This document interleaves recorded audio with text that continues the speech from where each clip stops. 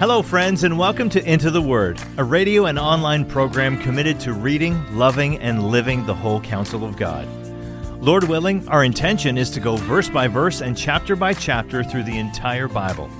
Here to continue that journey is our Bible teacher at Into the Word, Pastor Paul Carter. Your word is a lamp unto my feet. If you have your Bible with you, I'd love you to open it now to 2 Corinthians chapter 2. The chapter division here is very unhelpful. In the first 4 verses of this chapter, Paul is carrying on the conversation from chapter 1 about the change in his travel plans. You can see that for yourself in terms of the wording of verse 1. Most commentators will deal with all of chapter 1, verse 23 through to 2:4 as a unit. But as a Bible reader, if you're using a Bible reading plan like the RMM, the Robert Murray McCheyne Bible reading plan, then it can be jarring to jump right back into this conversation after a 24-hour pause.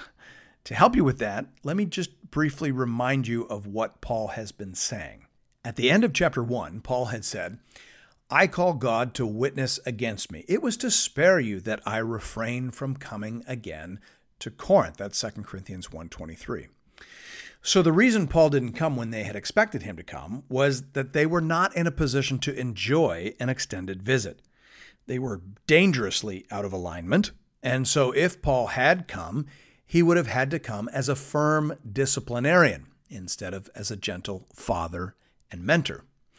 So he had attempted to deal with the discipline issue ahead of time with the letter and the emergency visit, so that his extended visit, which he still had on the calendar, could be a time of mutual refreshment and joy. He carries on seamlessly with that train of thought here at the start of chapter 2. Hear now the word of the Lord beginning at verse 1. "For I made up my mind not to make another painful visit to you. For if I cause you pain, who is there to make me glad but the one whom I have pained? And I wrote as I did, so that when I came I might not suffer pain from those who should have made me rejoice. For I felt sure of all of you that my joy would be the joy of you all. For I wrote to you out of much affliction and anguish of heart and with many tears, not to cause you pain, but to let you know the abundant love that I have for you." The Apostle Paul here is functioning very much like a wise and experienced parent. Most good parents will tell you that there's a ditch on either side of the road when it comes to discipline. Obviously, you have to discipline. If you don't discipline your children, they will fail to develop self-control and they will become a terror to you and everyone around you. But on the other hand, you don't want to discipline too much. You don't want to break the spirit of your child, and you don't want to create a culture of constant conflict in the home. So we sympathize with the dilemma that Paul finds himself in here. These spiritual children of his are misbehaving. And so while he knows that he needs to deal with it, he would prefer not to crush their spirit.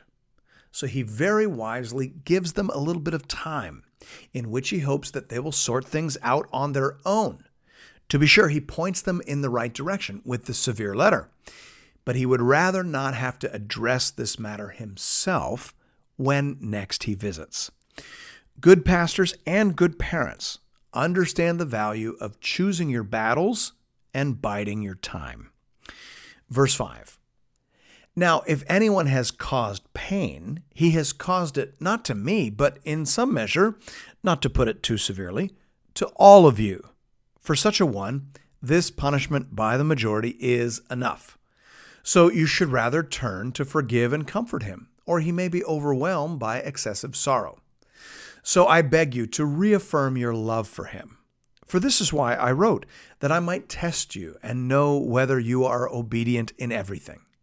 Anyone whom you forgive, I also forgive. Indeed, what I have forgiven, if I have forgiven anything, has been for your sake in the presence of Christ, so that we would not be outwitted by Satan, for we are not ignorant of his designs."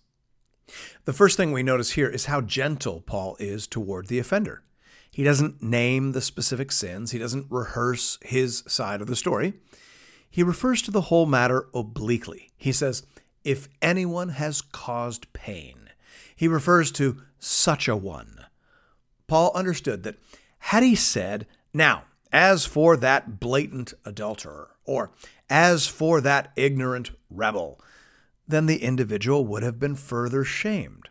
Paul understood that people need to be able to outlive their sins and indiscretions in the church. Church members and leaders need to have very short and imperfect memories. Now, of course, for safety's sake, some things have to be recorded and retained. But in general, young people and young believers need to be able to grow up and move past their former immaturities. And so Paul now wants to make sure that the church isn't overreacting to his severe instructions. He is thankful that they have taken appropriate action against the individual who stood up against Paul during his emergency visit, but it appears now that the individual has repented, and so the entire matter should be set aside and forgotten.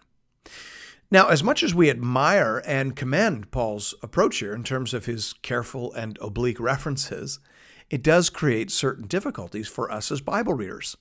As David Garland notes in his commentary, the lack of particulars leave readers who are far removed from the situation in the dark. Closed quote. Yes, it certainly does. There's a great deal of speculation as to the identity of this individual because of those oblique references, because of those lack of particulars. Was it the man who was committing adultery with his father's wife back in 1 Corinthians 5? Is that who we're talking about? Or was it one of the false apostles that were attempting to undermine Paul? Or was it just some individual who opposed Paul's attempts to impose discipline on the church community? There will always be a few folks like that who think that Christians should just love everybody and cheer for everybody regardless of what they're doing or who they're hurting. Maybe someone like that resisted Paul's efforts to bring about correction and reform. We can't say for sure because there just isn't as much information as we might like. Now, I tend to think that it probably was the individual mentioned in 1 Corinthians 5. It seems entirely plausible to me to think that he had rejected the church's efforts to excommunicate him. And because he was a person of wealth and influence, the church abandoned their efforts to do so. Paul's emergency visit then may have been intended to buttress them in that matter. But when the church didn't follow through, and when this individual berated Paul for attempting to oust him, and the church did not declare on Paul's side, a breach was opened, and that occasioned the stark terms of the severe letter. The church was then motivated to act, and the discipline appears to have worked.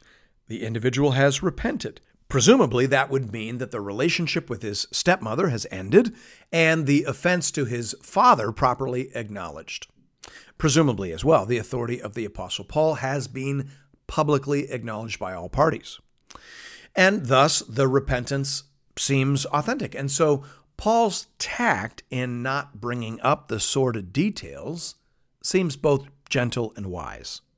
He wants to make it as easy as possible for this individual to re-engage with the church community.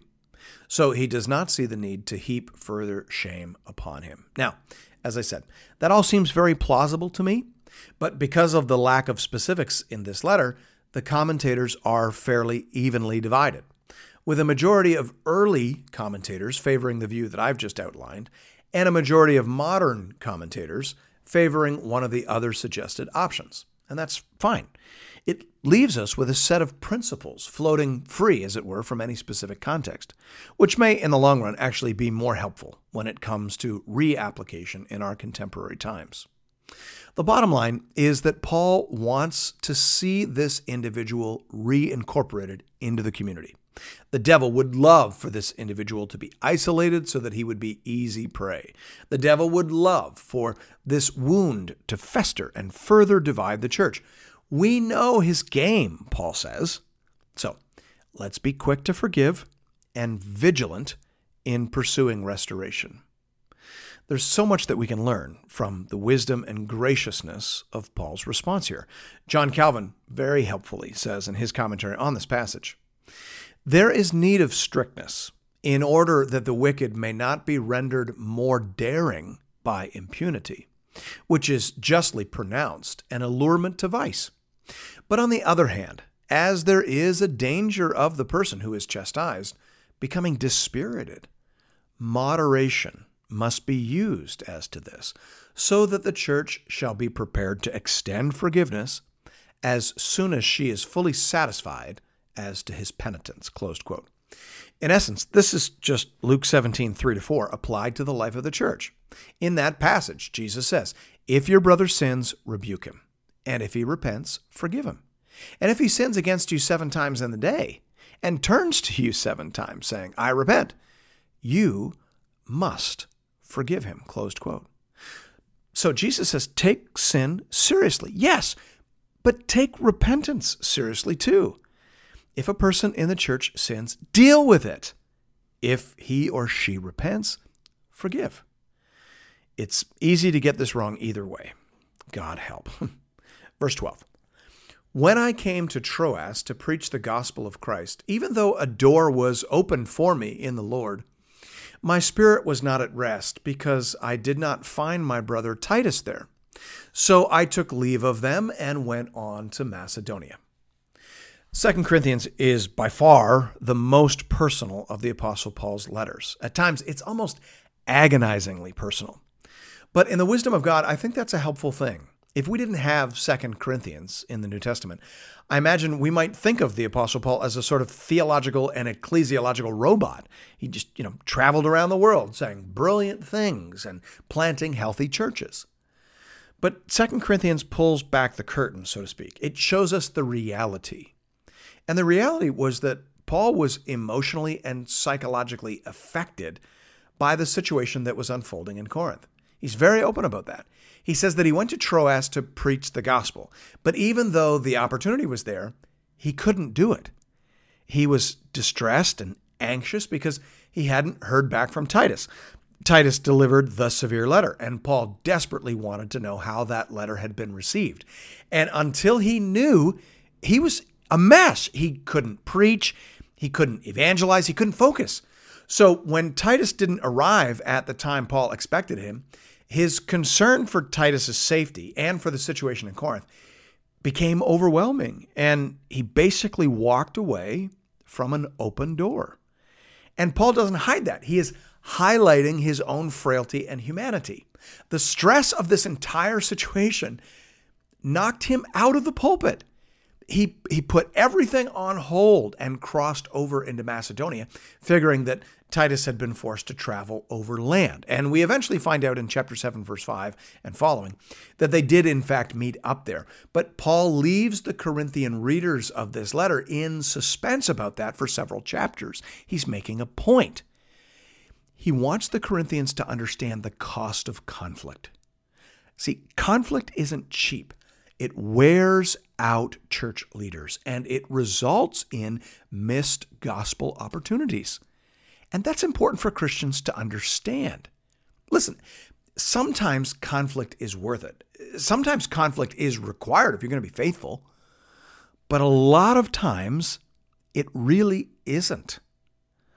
Now, as I mentioned, in 2 Corinthians 7, 5-7, Paul finishes the story about the mystery of Titus's whereabouts. He says there, "For even when we came into Macedonia, our bodies had no rest, but we were afflicted at every turn, fighting without and fear within. But God, who comforts the downcast, comforted us by the coming of Titus. And not only by his coming, but also by the comfort with which he was comforted by you, as he told us of your longing, your mourning, your zeal for me, so that I rejoiced still more." Close quote. So obviously Titus was able to locate Paul, and he gave him the very encouraging report that the severe letter had done the trick, and the church had made the decision to come back under Paul's authority. And they had done what he had required them to do with respect to the primary offender. So that's how that part of this story ends. But in the intervening paragraphs between verse 13 here in chapter 2 and verse 5 in chapter 7, Paul uses that experience of emotional anguish as an introduction to his defense of suffering as the normative experience for an apostle. Paul understands his suffering, emotional, spiritual, and physical, as a badge of authentication, as opposed to a disqualifying embarrassment, as they perceived it. He suffers because he represents the crucified Christ. He suffers because he has been appointed to preach and illustrate the gospel. Verse 14. But thanks be to God, who in Christ always leads us in triumphal procession, and through us spreads the fragrance of the knowledge of him everywhere. For we are the aroma of Christ to God among those who are being saved and among those who are perishing. To one a fragrance from death to death, to the other a fragrance from life to life. Who is sufficient for these things? For we are not, like so many, peddlers of God's word, but as men of sincerity, as commissioned by God, in the sight of God, we speak in Christ.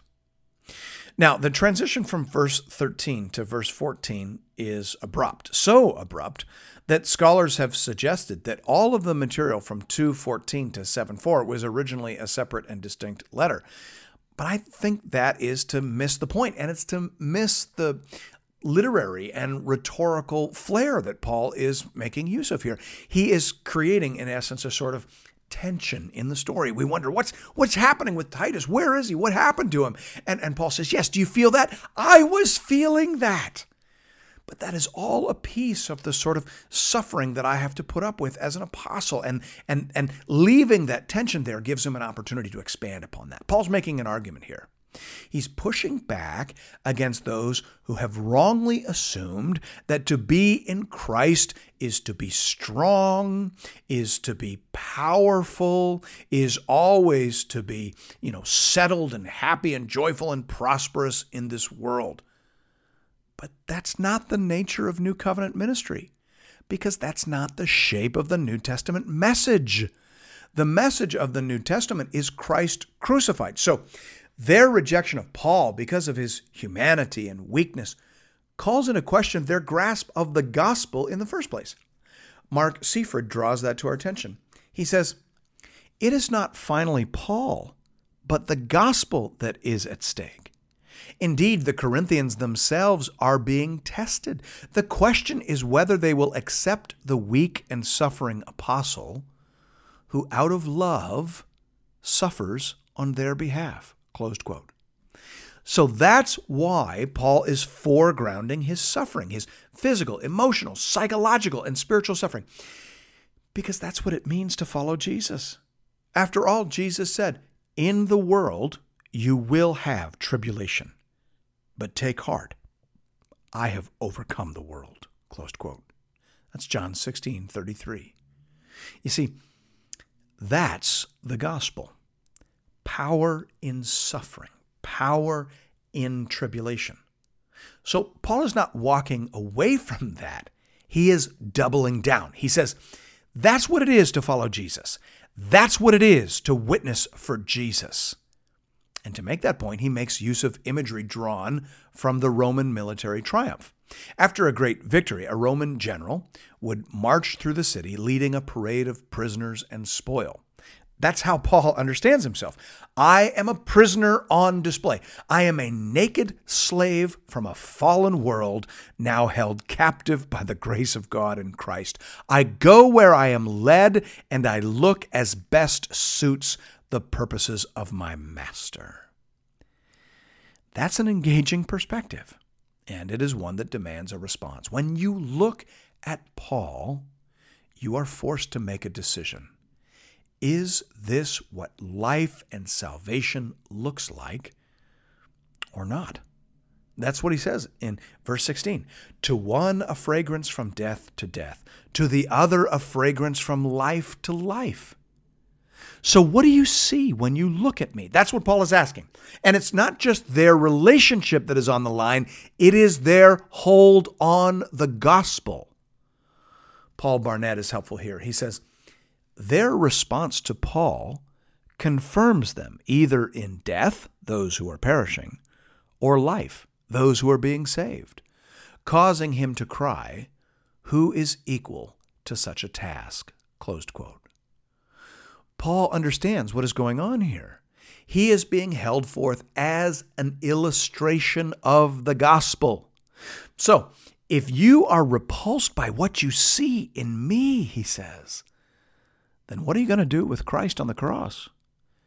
Because that's the gospel. Christ on the cross. Power in weakness, life in death, grace applied at the point of our greatest and deepest need. Thanks be to God.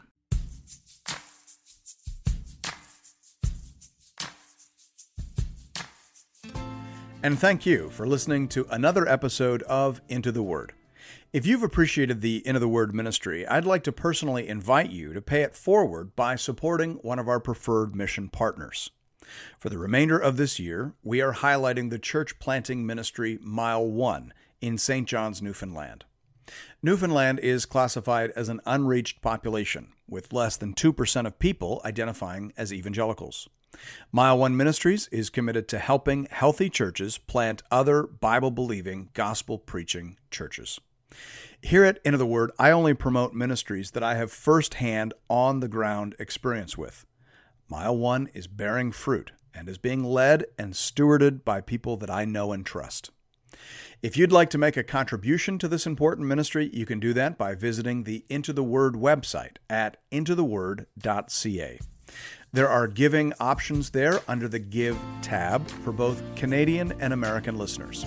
International listeners are welcome to give as well, though their gifts may not qualify for charitable receipts in their nation. Thank you for considering this method of showing your support for the Into the Word program. And may God alone be glorified. Your word is a lamp unto my feet